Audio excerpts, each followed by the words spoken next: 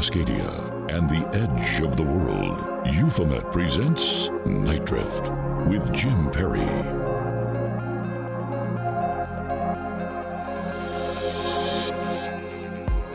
From the hinterlands concealed by fog, this is an interview series about the unknown and our relationship to it. Here we commune and wander through the big wonder with guests who are thinkers, explorers, experiencers of the phenomena that is on the edge of it all. This is Night Drift, and I'm Jim Perry. Tonight, guest paranormal investigator Jason Hewlett will talk to us about his work and his project, We Want to Believe, that is described as a paranormal reality show that takes an un-Hollywood approach to the pseudoscience of paranormal investigation. Listen, I'm just really excited to chat about what appears to be a very deliberate approach to presentation. I love it. We'll jump into that conversation here in a few seconds, but I just wanted to let you know that you can weigh in on the conversation tonight. Email me, jim@euphomet.com, and use hashtag NightDrift on Twitter. You can also send me a voice message. Go to sayhi.chat/Euphomet or find the link in the show notes. Jason Hewlett is a journalist, broadcaster, and podcaster with a degree in filmmaking and film studies. A lifelong interest in the paranormal led him to join Vancouver Paranormal Society in 2017, where he was a lead investigator and society director until 2020, when he and colleague Peter Wren launched the Canadian Paranormal Foundation. He's the writer, director, and co-creator of the award-winning paranormal reality series We Want to Believe, and narrator for The UFO Show, both of which are on the Paranormal Network. In 2020, Jason and Peter Wren co-authored the best-selling book, I Want to Believe, One Man's Journey into the Paranormal, which highlights Peter's career as a paranormal investigator. And Jason, quite the investigator himself. Jason, welcome to Night Drift. Well, thank you so much for having me on, Jim. I'm very excited to be here. As we chatted a little bit before we went live here, you're coming to us from Vancouver, BC, a fellow Pacific Northwesterner, and I love that. Isn't it just the best part of the world that we live in, Jim? Yeah, so let's talk about it for a second. I am wondering if the atmosphere here, right, especially this season as we start to embrace the gloom again, does this atmosphere here in the Pacific Northwest inspire your work in the paranormal at all? I think it's very fitting. Especially as like you say, we get to the Halloween season, the leaves have turned, the weather starts to turn. It can rain quite a bit through here in the wintertime, as I'm sure you're well aware, down where you are as well. It makes it just kind of moody, naturally moody, I guess. And it just puts you in that spirit, right? For lack of a better term. Absolutely. Of the season. Yeah, it's not hard to get into the vibe, right? And it's great for editing. So if you're a filmmaker like yourself, or you're a writer, boy, it just gives you all the opportunity in the world to stay inside and just work on spooky stuff. It does, yeah. And it's kind of, we investigate all year round, obviously, and we shoot We Want to Believe all year round. But there's something about just doing the work at this time of year that just gives it that just a little more. Maybe it's because I love horror movies and I read horror novels, but it almost gives it that kind of feel, even though the paranormal is the exact opposite of horror, really, for the most part. Yeah. So when someone asks, how would you describe what you do in paranormal? I'm a skeptical believer, for lack of a better word. My colleague Peter is too. That's why he and I have vibed so well. Like the show's called We Want to Believe, right? And we've seen enough over our years of doing this. Combined, Peter and I probably have more than 50 years experience. You see enough to convince you that there is more going on out there. But we try to approach each investigation and each moment in an investigation with a bit of a skeptical eye. We don't want to believe by being duped into it. We want to come with as close to evidence as you could present in a court of law as you can find, which I know is very difficult given this line of work. Right. Yeah. But it also gets even more difficult when you allow yourself to believe anything is possible. And why not? And then it's like, okay, wait a minute. Maybe we just need to take one step in, one step out of this stuff, which I completely agree with, and I think is a really healthy way to move through this phenomena, right? Especially if you're around it or investigating for a long time. But listen, I think maybe it's also the healthiest way when you're producing content, when you're producing films, when you're writing about the subject, to create a little context for your audience, right? Is there a part of your your career as a filmmaker, your background in studying that you found is lends itself to paranormal investigation, or is more challenging, or do you feel like you found like that perfect muse for filmmaking within the paranormal? Well, that's a really good question. I come like, with the film background. I also come from a writing background. Like I was a journalist, a newspaper reporter for 10 years, Okay. primarily on the crime beat. Oh, wow. Yeah, so it was just very different. And as a journalist, you can't talk about this stuff at all. Like you'll lose your credibility, at least back when I did it, Right. which was 2003 to 2014. But I think that experience of being a journalist really helped mold an investigative style. So from the writing standpoint, and for someone who goes and talks to people about this and tries to, learn their experiences and tell their stories, it really helped in terms of asking questions. And I think building a narrative out of reality as opposed to, crafting a fiction. Sure. With sort of, we want to believe in being the filmmaker side of it. I mean, I did film school in the 90s where there none of this technology existed, right? And it was like, thousands of bucks to shoot and process 8 minutes of actual film. Sure. And then you had to slowly edit it together. And if those 8 minutes didn't turn out, you were screwed. You had to do it all over again. This new digital technology, I think, really lends itself to this sort of documentary style that we do on We Want to Believe. And as a filmmaker, I like that. It's really easy just to you just grab your gear and go shoot. Which is what we do on the show. We film our investigations as they happen, and afterwards build it back into kind of a story that still depicts realistically what went on without, the bells and whistles. So I like the YouTube formats really worked well in that regard, as being able to present it my way without interference from other sources that might want to change things, make it a little more flashy, add scares, which network TV, I think just that's the way it goes, love it or hate it. There's a demand meant, whereas on a YouTube channel, you can just put out what you've done as it's happened. And I really appreciate that. So I kind of marries the film side of it and then the storytelling, interviewing, researching side of things really nicely. So I think this is become the perfect storm to do this kind of work for me. And, what kind of led you to this point? I mean, I've read, and I think I even maybe described that you've always had an interest in the paranormal. But obviously that interest is not just an interest. There is a drive, seemingly, that either artistically or investigatory, maybe personally, you are driven to capture these stories, to capture these experiences in a very similar way that probably I am. But how would you describe that? How would you describe that relationship to how you found yourself in this space within the paranormal, and what led you here? Well, it's fun. It's funny. I mean, everyone I think that investigates this has things that happen as they're a kid that they can't explain. And I think I was I'm very empathic. So I think I was scared of the dark longer than a lot of kids, because I just would feel sometimes that there's something there that you can't see. And it wasn't an irrational fear. It was natural. And so I've had that all my life, and I had experiences happen to me all my life. And it's just kind of, so I was always interested in it, and I would kind of do it in an amateurish, as an amateur, not knowing what I was doing for quite a long time. And then it was literally like, I would do my own investigations. I'd do my bits of research, and the interest would ebb and flow.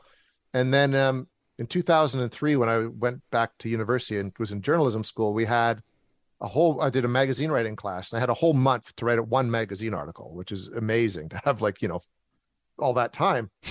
And so I decided I wanted to write for the Fortean Times. And so I got together a group of people, and we have a place here where I live, where I grew up, called Tronquil Sanitarium. And it's like all of those sanitariums. It was deinstitutionalized in the 80s. All the patients were let go. And it has stories attached to it. It's got a lot of local urban legends. So I did a paranormal investigation. I found someone who had video cameras. I found someone who claimed they had an experience out there. I found a friend of mine who was a skeptic, who knew someone who was a psychic. And we went and spent the night. And that was the first time I really investigated and documented what we found, and then put it into some sort of narrative form in terms of a magazine article. And that was a big stepping stone towards this. The next was literally 5 years ago, about this time. My son was about 4 or 5 at the time.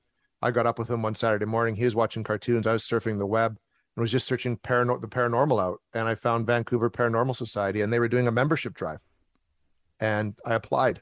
That's literally, I was brought on to do a test investigation. That's kind of how I met Peter and the crew. And it just sort of went from there. Yeah. Until just 2019, when Peter and I, he was always living away from where I lived, like down at, at the coast or up in Kitimat, which is up in northern BC. Okay. He'd come down to Kamloops, and we decided to go investigating together. And it was the first time we had literally investigated together, and we hit it off, and we had great luck that night in terms of, capturing some EVPs and having some personal experiences. And that just led to wanting to do more together. Which led to the talk of doing a podcast, which, because I knew people in the film industry, that they said, don't do a podcast, do something for YouTube.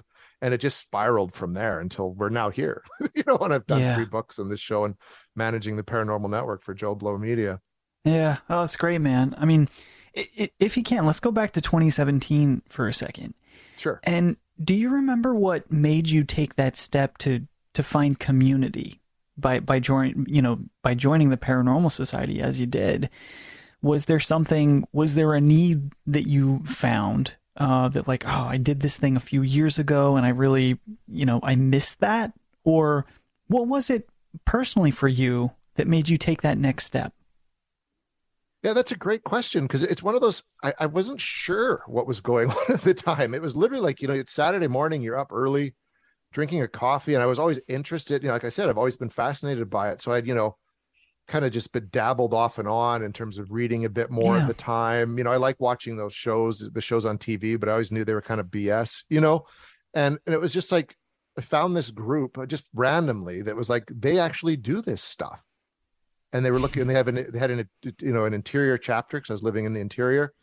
And I just thought, well, why not? What could it hurt? It was like that, just fate decided at that moment that it was the right time. And I've learned to listen to that thing in your head, that voice in your head that says, this is the time to do it. Like, just do it. If you don't do it now, it's not going to happen. Right. And so I sent the email in, and that's happened to me many times in life, which is certain, I don't know if it's like just an instinct that you learn to listen to, that as a journalist, you kind of hone that instinct. Because that's what leads you to finding the right sources and the right interviews and just writing the best lead to get it read and end up on the front page. So it was just that. And I mean, and obviously that I was supposed to do that, because look where it led afterwards. Well, some people may say that is, maybe that's empathy. Maybe that's it being empathic, right? That's maybe another term for that instinct. And you just happen to, sort of be able to turn those wires back towards yourself, that empathic ability. And then maybe that's how you found where you're going to go next. That sounds great. That sounds great. Yeah. we're going to, here I am just making narrative out of you. Listen, we're going to take a break real quick. This is Night Drift on 1150 AM KKNW in Seattle and worldwide at nightdrift.com. We'll be right back with Jason Hewlett after this. When in the springtime of the year, when the trees are crowned with leaves, when the ashen oak and the birch are new and dressed in ribbons fair, when I was called the breathless moon in the blue veil of the night, the shadows of the trees appear amidst the lantern lights. We've been running all the night in some time of this day, not returning back again. We breathe a garland gay.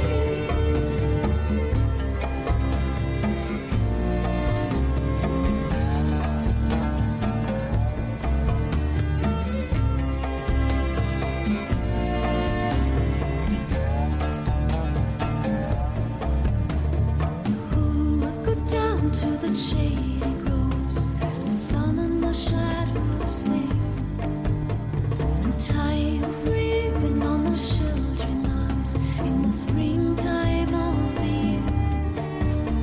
The songs of the birds seem to fill the wood, that when the fiddler plays, all the voices can be heard long past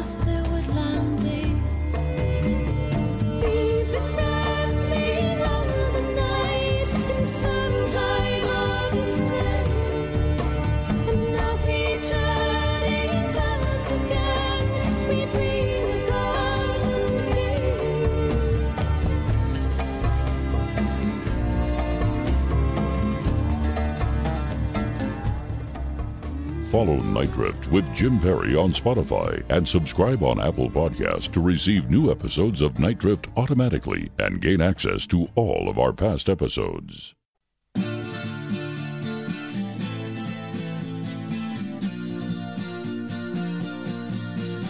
I've been drifting on the sea of heartbreak, trying to get myself ashore for so long, for so long. Listening to the strangest stories, wondering where it all went wrong for so long, for so long.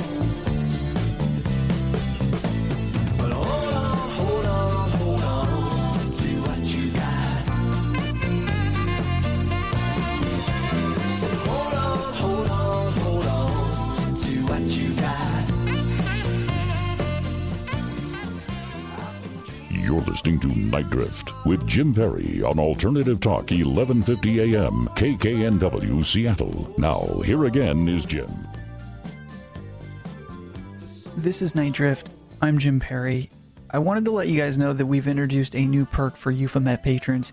It's an ad-free Euphomet podcast feed, and you can use it wherever you listen to podcasts. Go to euphomet.com and just click the top banner to become a patron and unlock ad-free shows, and also access the occasional hangout. We'll be doing one of those again fairly soon, as I look forward to connecting with you all again. It's overdue. But our guest tonight, their new web series, We Want to Believe, chronicles investigations by writer-director-investigator Jason Hewlett, paranormal investigator Peter Wren, and their team as they tackle hauntings, spectral encounters, Bigfoot, UFO sightings, and other high strangeness. No false evidence, no camera tricks or special effects. Jason, thanks again for joining us on Night Drift. Oh, I'm excited to be here, Jim. Thank you. So, let's talk about this description for a minute. In addition to the one that opened the show, it feels as if you're implying you guys have experienced or are aware of, I don't know, production trickery as it pertains to typical DV ghost shows. So, what is your experience with this? And if you don't want to answer that directly, why do you feel it important right now to highlight that difference in what you're doing, just right within the description of the show? Well, no, I to address that, it's like I said, Peter, my colleague Peter, he's been doing this like a good 30 years all over the world, and he's been approached by Netflix and other networks to be on ghost hunting shows. Sure. And he's always turned them down. He was a member of TAPS, and of course TAPS, with Jason Hawes and Ghost Hunters, that show, which kind of really kicked off the whole fad of this kind of programming. He's seen and experienced what goes on behind the scenes of these shows. And during, and if you read up, Paranormal State was a show I really enjoyed, but you heard stories about, faking evidence for cameras, etc. And when Peter and I first started investigating together, one of our first cases we went on, before that, we were supposed to meet with some alleged TV producers who were interested in what we were doing. And this is right out the gate of me doing this. And Peter knew I had a media background and had a film background. He wanted me to come along. Well, these people were they didn't know what they were doing. We didn't want to have anything to do with them. It would be a complete disaster. But I mentioned to Peter, well, why don't we do a podcast? Because then you have control over the podcast, right? You can do whatever you want. And we could present paranormal investigations as they are. And Peter speaking said, my language. Right? And that's what Peter wanted. So we did a podcast. We recorded, when you're at an investigation, you're recording audio anyways, and we put it into this podcast format. And I put it out there. And to help promote it at the location where we were investigating, I just did like a quick Facebook Live video talking about what we were doing. I have a friend named John Fallon who runs Arrow in the Head, which is one of the biggest horror movie entertainment websites on the web. And that's part of the Joe Blow movie network. And they're like one of the first websites that started creating entertainment movie content in terms of reporting on movies, going and doing set visits. And they were launching a YouTube channel. And he's like, Jay, your video was great. I showed it to Barrett Garabedian, who's runs Joe Blow. He loves it. Why would you do a podcast? Instead, do a video series, a YouTube series. I took it to Peter, and Peter said, "Sure, but it's got to be our vision of presenting it as is, not staging anything, not faking anything." And that kind of became the mantra. And we want to believe started on what was more of a horror channel, and then they decided to create the Paranormal Network, which was strictly paranormal content, where we had complete control over what we were doing. And that's always been the mantra, because these other shows present things. People believe what they watch on TV. And so a lot of these ghost hunting shows aren't accurately showing what's going on. And I don't think they're doing it to be evil or out of malice. It's like you've got a TV show and you need to deliver the goods, right? As ghost hunters, we go to many investigations where nothing happens all night. And if you have a television show about that, networks don't want it on, people are going to turn it off. And so I think there's this pressure to create that, but we decided we're going to ignore the pressure and show things as they actually are. And I mean, our first several episodes, maybe an EVP or two we put in, but we just showed what an investigation is like. And we decided that has to be the way that this is done, to kind of show people the reality of paranormal investigation, as opposed to, even it's being called a reality show, like shows like Ghost Adventures aren't reality. They're making up a story to go along with this. And that's just not what we're about. And I think it hurts the field of paranormal investigation that so many people watch these shows and take them as they are, but they're not realistically depicting what's going on. Mm-hmm. Yeah, I agree. I think the only guy out there who, when I watch his stuff, that I think is taking it seriously. Well, I mean, they'll take it seriously, but I think Nick Groff is someone his credibility is really good. And I really appreciate what he does. He seems, out of all of them, the most grounded in what the profession is. So, do you feel like you've been able to experience that building of community around your work in a way that feels natural, in a way that people are seeing what you're doing, seeing your approach, and going, "Hey, I appreciate you attempting to be authentic in this way"? Yeah, that's the one big bit of feedback we get from everybody that sees it. I mean, we might not be generating 10 million views a show, but people who watch it, especially people who are paranormal investigators, really appreciate the approach. And people who are serious about the paranormal really appreciate that approach.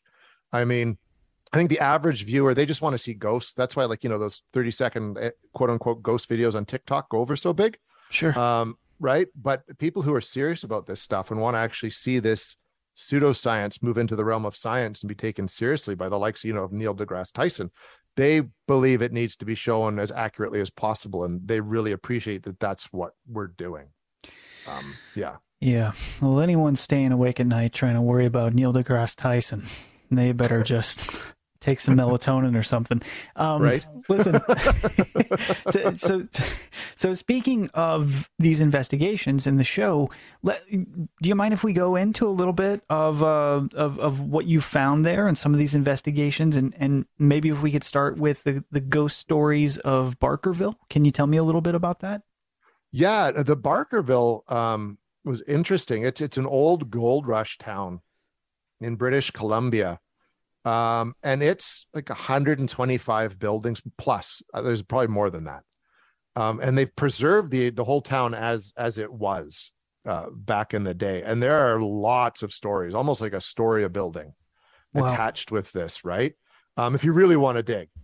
So we last fall had the luck of being able to get access to the site for a weekend. And so we drove up on a Friday and we spent all day touring, learning the stories and investigating. And then we had to come back on the Sunday. So we crammed a lot into one day. Wow.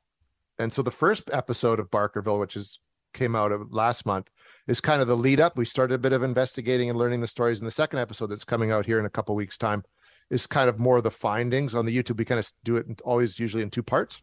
Oh, cool. But I mean, we had a guide named Michelle who's worked up there for years, and she was mentioning how she always goes by the old post office, and it always feels like there's someone inside watching her when she goes by. There's, people, the building, the Barkerville Hotel, lots of stories about people seeing apparitions. There's the cemetery. I mean, there's so much stuff there, Jim. It's overwhelming, even to try to talk about it. Yeah. And to be there trying to chronicle it and do it justice was a real undertaking, actually. Yeah, right. Well, and I understand the town has a pretty big historical significance, right? Yeah, it was like the big, you know how they always talk about the gold rush down in California and it's hitting it big. That was where the BC arm of that really took off. Oh, gotcha. And found some of the biggest gold deposits in the West, in British Columbia. Mm-hmm. Plus, there's a Chinatown there, and decisions made at sort of the Chinese Masonic Hall had influence back on the revolutions that were going on in China, you know, in the late 1800s. Sure. Kind of thing as well. So tons of history. And we basically picked 4 locations that we hoped would prove fruitful and investigated them. And we were lucky enough, they let us set up our cameras overnight, like our motion activated cameras. Without giving too much away, we got a couple very compelling photographs that went off while we were off site. And the only people who were there were security staff. But we set up the cameras in certain locations where if you were going to enter the building and someone's trying to do something, we get shots of them coming in through the door, or they're on either end of a hallway.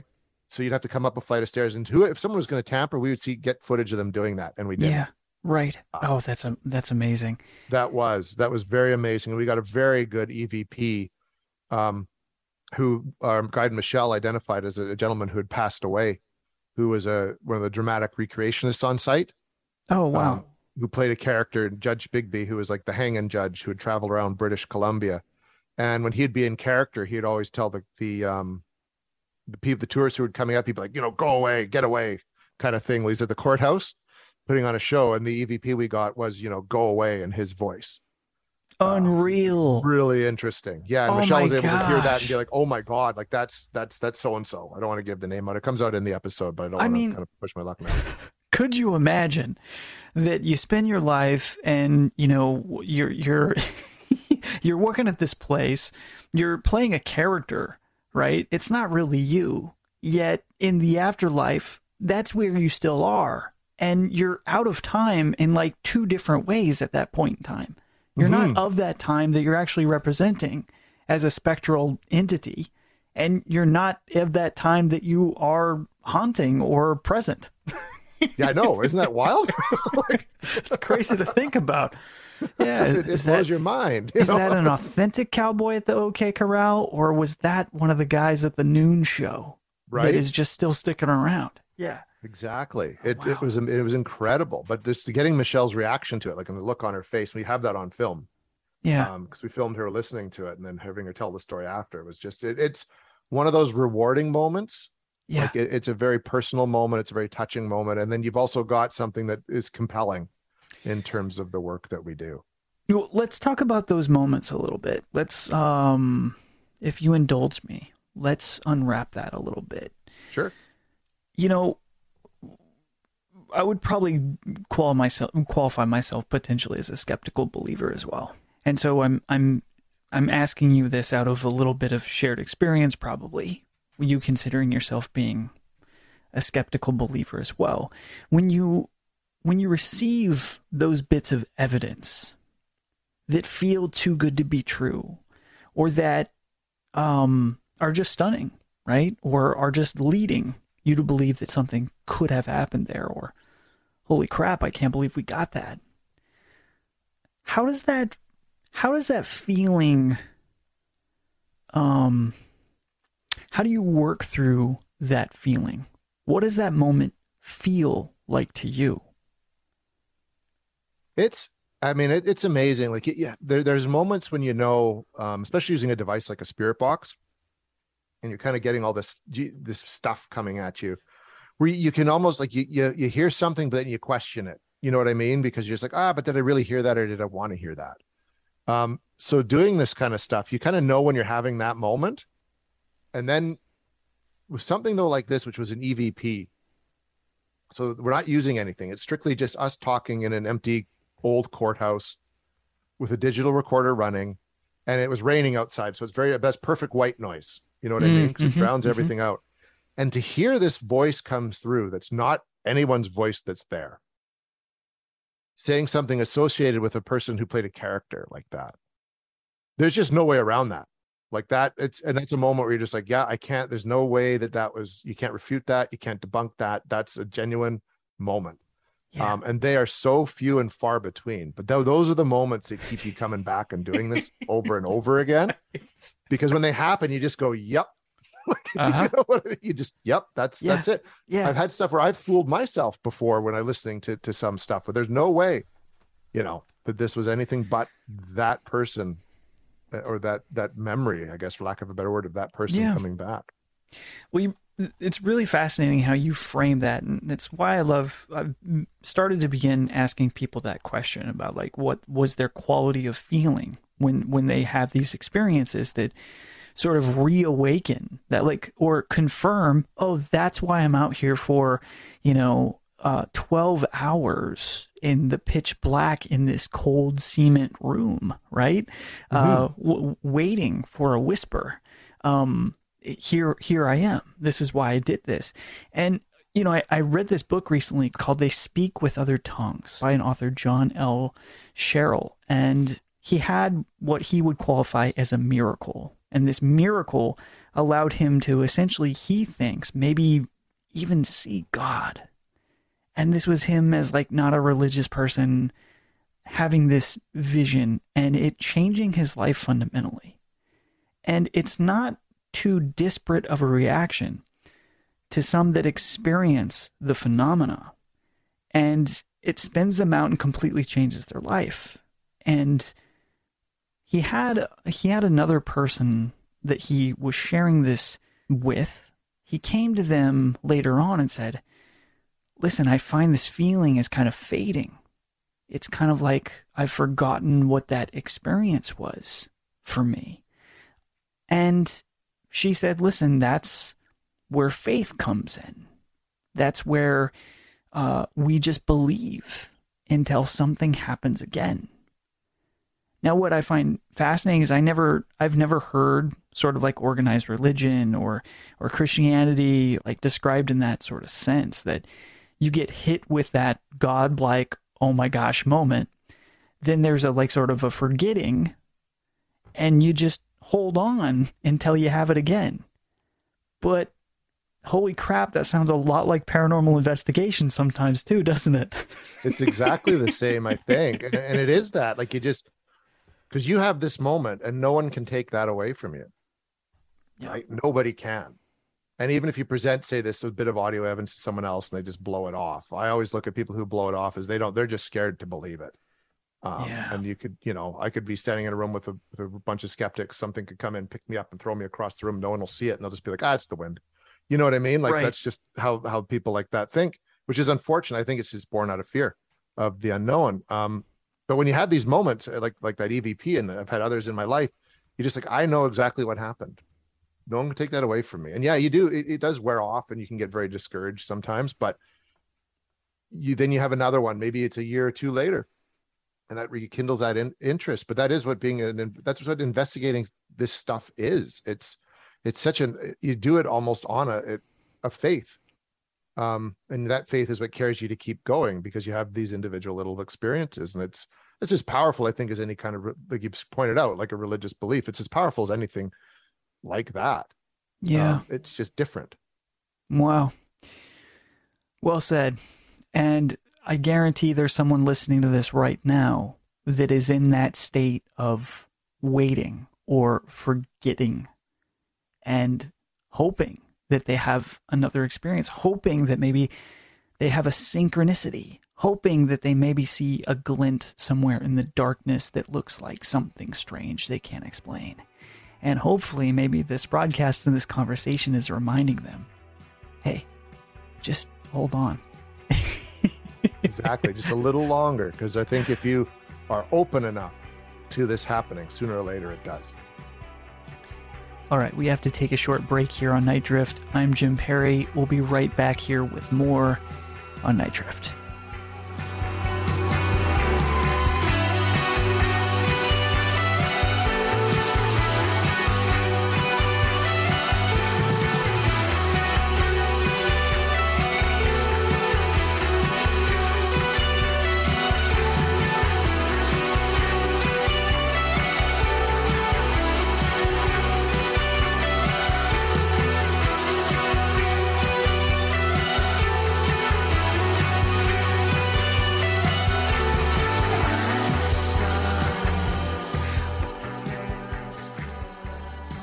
Drifting deeper into the night, Jim Perry is taking your calls at 425-373-5527 or toll free in Western Washington, 888-298-KKNW 5569.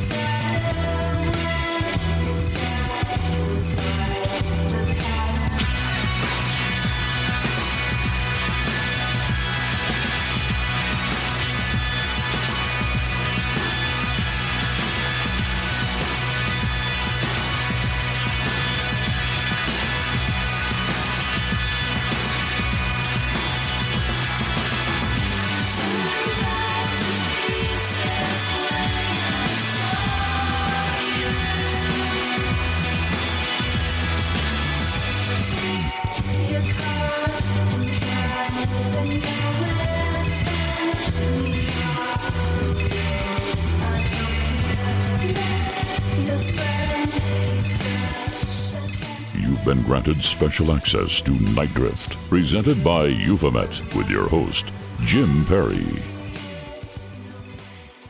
I'm Jim Perry, and this is Night Drift. We're talking to paranormal investigator Jason Hewlett. Jason Hewlett, welcome back to Night Drift. Thank you so much for having me on, Jim. This is great. Yeah, man. Tell us a little bit about this book and about, I guess, Peter's journey into the paranormal. Yeah, it's about Peter. Because like I mentioned earlier, he's been doing this, for 30 years all over the world. He's from England. And the book came about like kind of like the show by accident. We were on Into the Fray podcast, oh, great, hosted by Shannon LeGros. My old friend Shannon LeGros. She's awesome. Yeah. Shannon's great. She's become a good friend of mine too. And we were pimping, basically, for lack of a better word, We Want to Believe. It had just come out. Mm-hmm. And Peter was on, and he was telling some of his stories, because Shannon's obviously really good at that, right? Like getting you to share your stories and everything. And she's like, and she had just launched Beyond the Fray Publishing with G. Michael Hoff. Mm-hmm. And so on the show, she's like, "Oh, Peter, you should write a book about your life and your experiences." And Peter's like, "Oh yeah, I don't really have time, blah, blah, blah." But I'm sitting there like the former newspaper guy going, "I could write that book. I could totally write that book." So after we got off the show, I texted Shannon. I'm like, "Are you serious? If Peter could get that book together?" And she's like, "Oh yeah, that'd be great." So I same thing as We Want to Believe. I went and talked to Peter about it. I convinced him it was a good idea. And he was on board. And so this was like right at early 2020. So it was right at kind of the start of the pandemic. So we had nothing much else to do except sit down. And I interviewed Peter over the course of 3-4 months and wrote his story basically. And it came out right before Christmas of 2020 through Beyond the Fray. And it was awesome. It was awesome. Yeah, it was a lot of fun to write. It was great to share Peter's story. We worked in a bit of our experiences too, and then it started We Want to Believe, and it led to 2 more books through Beyond the Fray. But that first one, there's something always special about that first book that you write. I talked about writing a book my whole life, and it was just neat to finally do that, even though it wasn't what I anticipated it would be. It was, a true story paranormal book. Yeah, right. I guess I would love to hear your thoughts about your relationship with Peter Wren a little bit more. And obviously that's a very important part of your process and your work, right? Tell me a little bit about that. Well, yeah, it's one of those things like, like I met Peter, like we talked when I first joined Vancouver Paranormal, we sort of talked on the phone, et cetera, to work out. And he was supposed to come along with me to, my first investigation, but he had been waiting 10 years for a liver transplant, and he got really sick right when that investigation was supposed to happen. And I didn't get to meet him, and he had his transplant. Unfortunately, everything worked out. So we never sat down face to face for about 2 years after we actually met, about a year and a half till after we met, when he'd moved to Kamloops here, and we just hit it off, right? And he's like, well, do you want to come out and investigate with me? That's the whole thing. He was going to go to a place called Bailey House, and that's where he was going to meet the TV producers, and he's like, I'm going to go like next Saturday if you want to come. And I'm like, yeah, because we hadn't actually investigated together. And I'd sort of stepped away from investigating at that point. And like I said, we hit it off, and it's become like a really good friendship. He's one of my best friends, and we work really well together.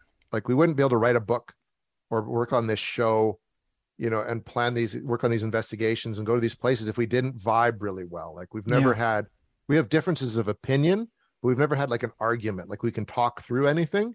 Mm-hmm. And we both keep each other grounded while we also get excited while doing investigations and stuff. And you need that. Like we both have a pretty level head. We both approach things very similar. We both have a scientific approach to this. And we both want to believe, but we also can we also stop and go, okay, wait a minute, was that what we actually thought it was? Do you know what I mean? Right. It's great. It's been a great process working with him and getting to know him and his family. And he'd try to say the same of me. We just really hit it off, and it's become a really good friendship and working relationship as well. No, that's fantastic. Well, you can tell in just the amount of work that you guys have been able to produce together. It's evident, right? Tell me a little bit about the case that you had for the episode, The Staircase. What happened with that? The staircase, that was interesting. It was this couple that had purchased this old home, a heritage home, and then they were basically upgrading it and fixing it up. But anyone who walked on the staircase from the main floor up would feel like they had something right behind them. They'd picked up a presence in an upstairs room.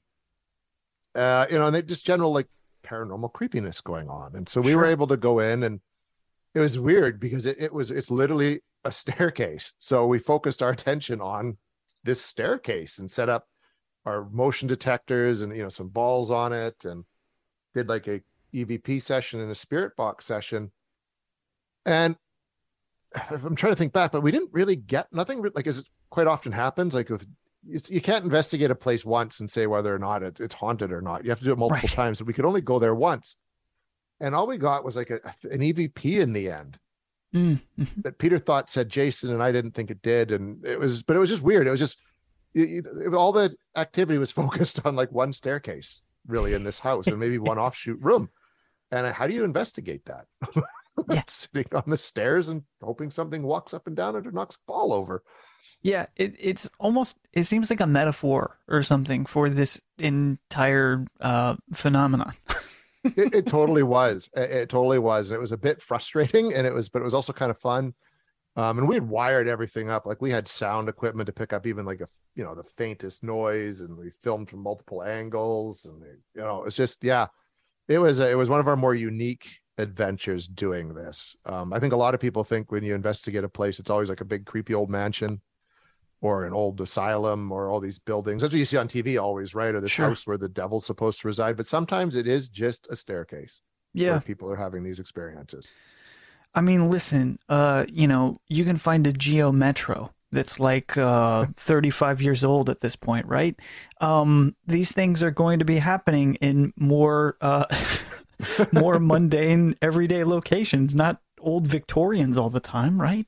No, exactly. And I'd love to investigate a Geo Metro. Now that you bring it up, I think if there's ever one that's haunted, that'd be really cool. Those Domino's pizza delivery drivers, there's no rules on the road. So it's very true. So, we were talking a little bit about the Pacific Northwest and the power it holds for us that live here. And I think for people that even visit, they get it. They understand the vibe. But one of the things that is most prominent here in the Pacific Northwest, something we're just generally known for, is Sasquatch. Mm-hmm. What has been your experience with the Sasquatch phenomena? Well, I mean, right where I live, there's Sasquatch stories everywhere, right? Like Harrison Hot Springs, etc. Up here in the interior, many of them. We've done our own, some investigations as we want to believe. Mm-hmm. I've not seen one. I've experienced on a few occasions that feeling of intense dread that comes out of nowhere that people talk about while in the woods or at a cabin in the woods, even as recently as a few weeks ago. Oh, wow. Yeah. And it's always the same kind of thing. Like everything's fine. And then like all the hairs go up on the back of your neck and you're compelled to leave. Like you need to go, kind of things. And twice in my life, I've actually listened to it and just left and gone back. The most recent one, I was like, no, I'm not going. And then in the middle of the night, I woke up and just had the feeling that something was there with me. Oh my gosh. As soon as the sun came up, I left. Wow. Yeah. Quite terrifying. We've investigated, we have heard wood knocks, which I thought was pretty cool. There, we went up to this remote lake, and this fisherman or this fisherman, for 20 years, every time he's gone up to this lake and he's traveled to a certain part of it, he starts hearing the knocks. And it's happened to him pretty much every time he's gone up. And so we accompanied him one time.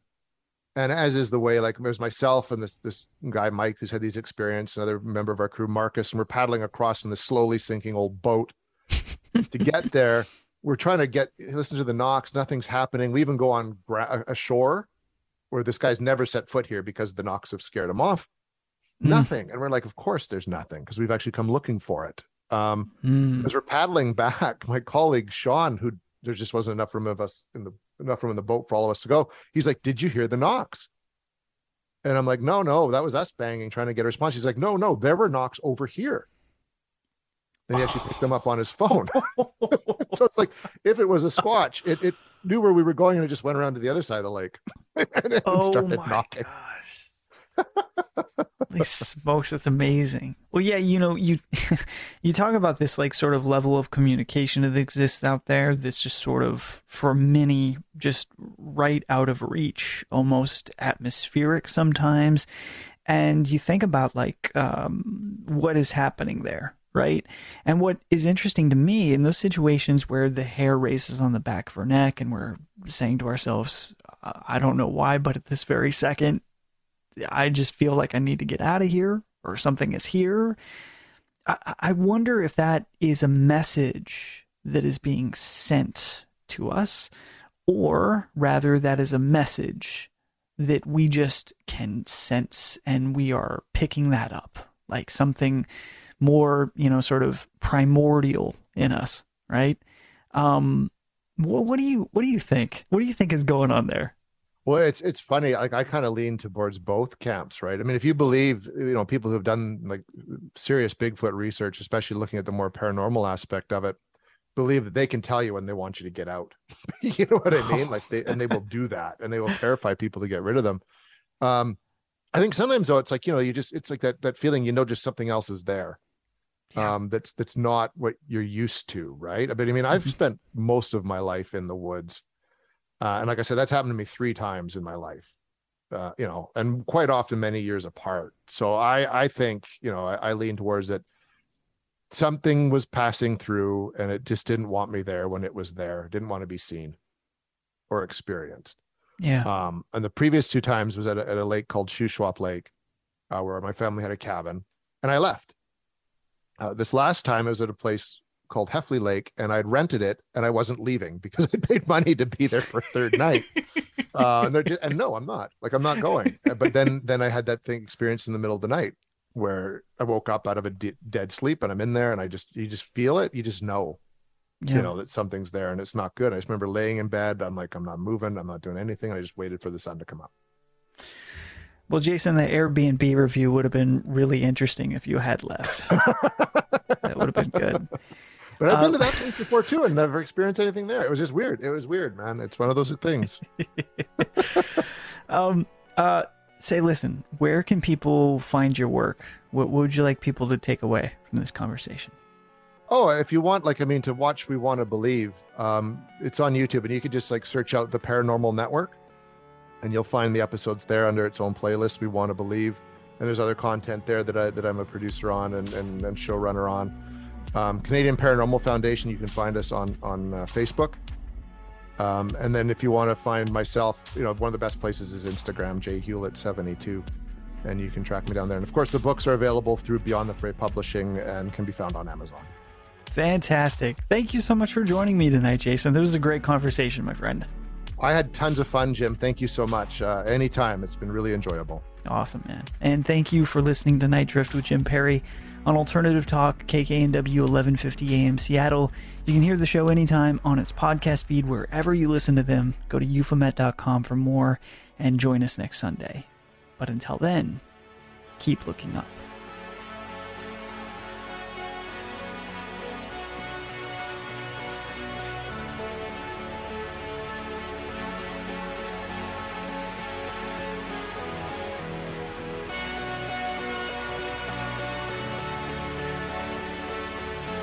Follow Night Drift with Jim Perry on Spotify and subscribe on Apple Podcasts to receive new episodes of Night Drift automatically and gain access to all of our past episodes.